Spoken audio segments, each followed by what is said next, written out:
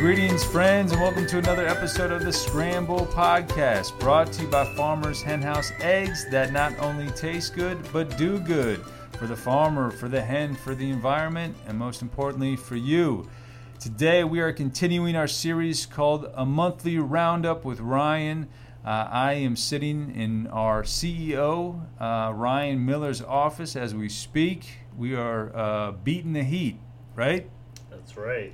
Because there is a wave of it hitting the Midwest right now. I haven't even looked at what's the temperature today. Have you looked? It's not quite as bad. It's in the upper 80s, but it's supposed to be 90 cool. This afternoon. Yeah. Yeah, I was heard we could hit some triple digits either later this week or next week. So Ryan, it's been I think a couple months since we last talked. Yeah. And you're looking a little tanner. That's right. You've been getting out. Right. Yeah, you've getting been doing my vitamin D. Yeah. How about your vitamin B? You've been working with any bees lately? No, not very much. They've been. I've been leaving them alone because they're supposed to be hard at work right now, making plenty of honey. So. Okay. So I'm just leaving them alone. So just minding your own business. That's right. Right. Okay. So if you didn't know, one of Ryan's hobbies is beekeeping. Yep. What's the Isn't there a technical term for beekeeping? See, that's how much of a novice I am. I don't even know what that's called. I thought there was like a Latin term or something, or I don't know. Anyway, but you're keeping bees, you're making honey, and we'll have to come up with some egg honey recipes here maybe later in the fall when you harvest. So, Ryan, I mean, a lot of news these past few months around avian influenza, also known as AI. Can you give us an update on where we're at, and maybe even too, if you had any other insights on what's going on with it, either in the U.S. or across the world right now? Yeah, for us here, we've not been touched by it. Thankfully, we're still over 100 miles away from any cases that have been reported, and there haven't been any in our state for quite a while.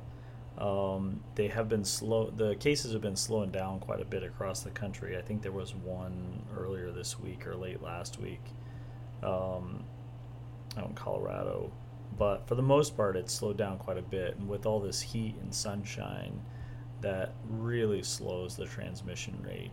Yeah. So we think we're definitely past the worst of it. So the heat wave is welcomed in one respect. Yeah, exactly. And so what's the science behind that? Just that the virus can't survive as well? Yeah, in the heat? Yeah, it doesn't survive as well in the heat.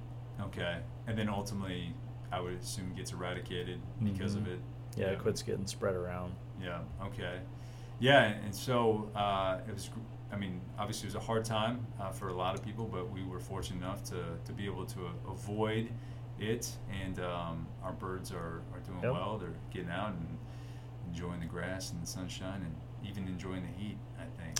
Yeah, especially later in the day. I know I went by one of our farms late yesterday, and there were a lot of birds out in the shade, once it wasn't the direct heat of the day. Sure, yeah. And so as far as AI... globally, is that something that, I mean, you have a lot of insight on? Is it kind of static across the board, or is it just hard to know for sure? There hasn't been as much. In other parts of the world, they got hit a lot worse last year, and we didn't have any of it last year, and now we've got it here. Yeah. And just to summarize kind of how it happens, it's with the flight patterns, is that correct? Yeah, the migratory birds, when they mix over the winter down in Central America. Okay. And then come back up the flyways along the rivers. Yeah. And so, it's kind of every year, right? I suppose you're kind of waiting to see what things can happen, or what? No, because we haven't really had an issue with it since 2015, so really only have to worry about it if it's starting to pop up in other parts of the world where the birds might mix. Yeah, migrate. Okay. Great. Well, yeah. So we were fortunate enough to be able to avoid it, and enjoying the fact that it's hot and that it's not much of a worry anymore. So in other news, and people have probably been noticing this, the price of pretty much everything on the shelf seems to be going up. eggs are not necessarily an exception to that. Can you tell us a little bit about what's going on the shelf right now? Yeah, I'm sure everyone's seeing all their food prices go up, and we have not escaped that, that's for sure, with cost increases. So, for example, over the last year, our number one input cost, which is grain, is up 35%. Packaging's up 25%. Freight, of course, is up with fuel prices. What are the factors informing the grain price increase? Just, there's good demand. There's also with what's going on in Ukraine has constricted some of the supply to other parts of the world, which pulls more demand from the Western Hemisphere, Brazil and the U.S. Yeah. So it drives prices up. And Ukraine, from what I've begun to understand, is a pretty big supplier of grain. I think they're the number one sunflower supplier. They're number 2 or number 3 of wheat. Okay. But they grow a lot of corn. They grow a lot of stuff. Yeah, I've heard the term kind of they're the breadbasket, yep. right, of at least Europe and that part of the world. So, is there any idea of a forecast of when we could see those prices come down, or is it just kind of too hard to tell at this point? Yeah, it's very hard to tell because we're hoping it's sooner than later, but it doesn't look like it looks like we've maybe hit some tops. It's not going up much further, we're hoping, but it doesn't look like it's coming down much anytime soon. Yeah. Now, are there any steps that can be taken to help kind of subsidize some of those costs or help curb some of those costs? Because I think about how some of our farmers grow their own grain or grow their own feed. They do, and so for them, it can insulate them from some of the ups and downs, but we're still compensating them at the same rate because that's what their grain would be worth on the open market. Right. Yeah. Okay. So, so that's kind of how that part works, and we just try to be as streamlined as we can be in other areas. Efficient in how we process. Thankfully for us, the transportation costs coming in haven't changed much because our farms are so close. Right. If our farms were spread out over like a 500-mile radius, that would be a big issue for us. Sure. So for us, the freight is the issue going out. Hasn't been much of an issue coming in. Yeah. So being highly because we're so localized. Yeah. So right now, though, is it kind of even though prices are up across the board, it seems at the shelf with regards to eggs, specialty eggs, there's a great opportunity for specialty eggs in the fact that they're closer to the price of conventional eggs. Yeah, conventional eggs are very close in price because there's been less production because of AI and that kind of thing, but also they've got high grain costs. So even though the prices have gone up, eggs are still very cost-effective protein source.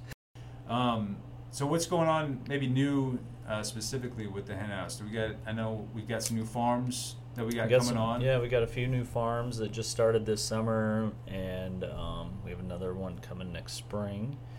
And we just started our new field tech so that we have even better coverage at the farms and communication with the farms, so that's good. So what's the running total right now of partnering farms? Ooh. I'm going to say right around 60. Okay. I don't know. I don't have the exact number right off the top of my head, but yeah. Yeah. Right around 60. And that's a mix of pasture raised and free range? Pasture raised, free range, organic. Yep. Yep. Excellent. And then too, I think we mentioned this last podcast, but we have a new product that we introduced to some select markets, and it's a non-organic, pasture-raised egg, and it's in this really vibrant blue carton, so it really pops on the shelf. But if that is in your area, you'll notice in the next few weeks, there's a QR code sticker on there.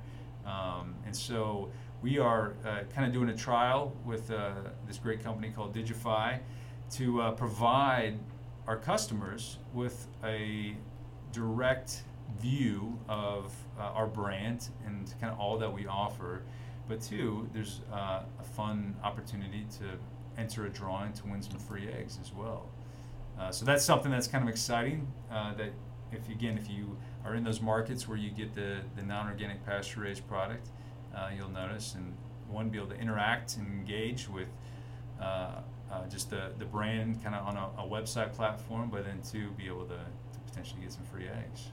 Yeah. Yep. Exactly. And then maybe our next giveaway will, when Ryan harvests his honey, we'll give honey samples or something like that, attach that to the eggs.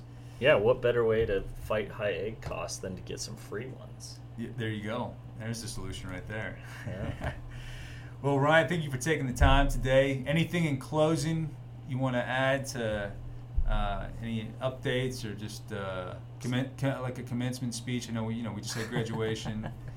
Anything like that you want to share?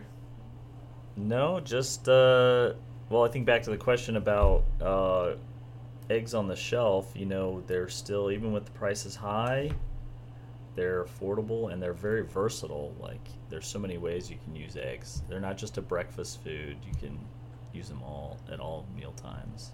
And I know that you've shared with me like the history of egg prices in the U.S.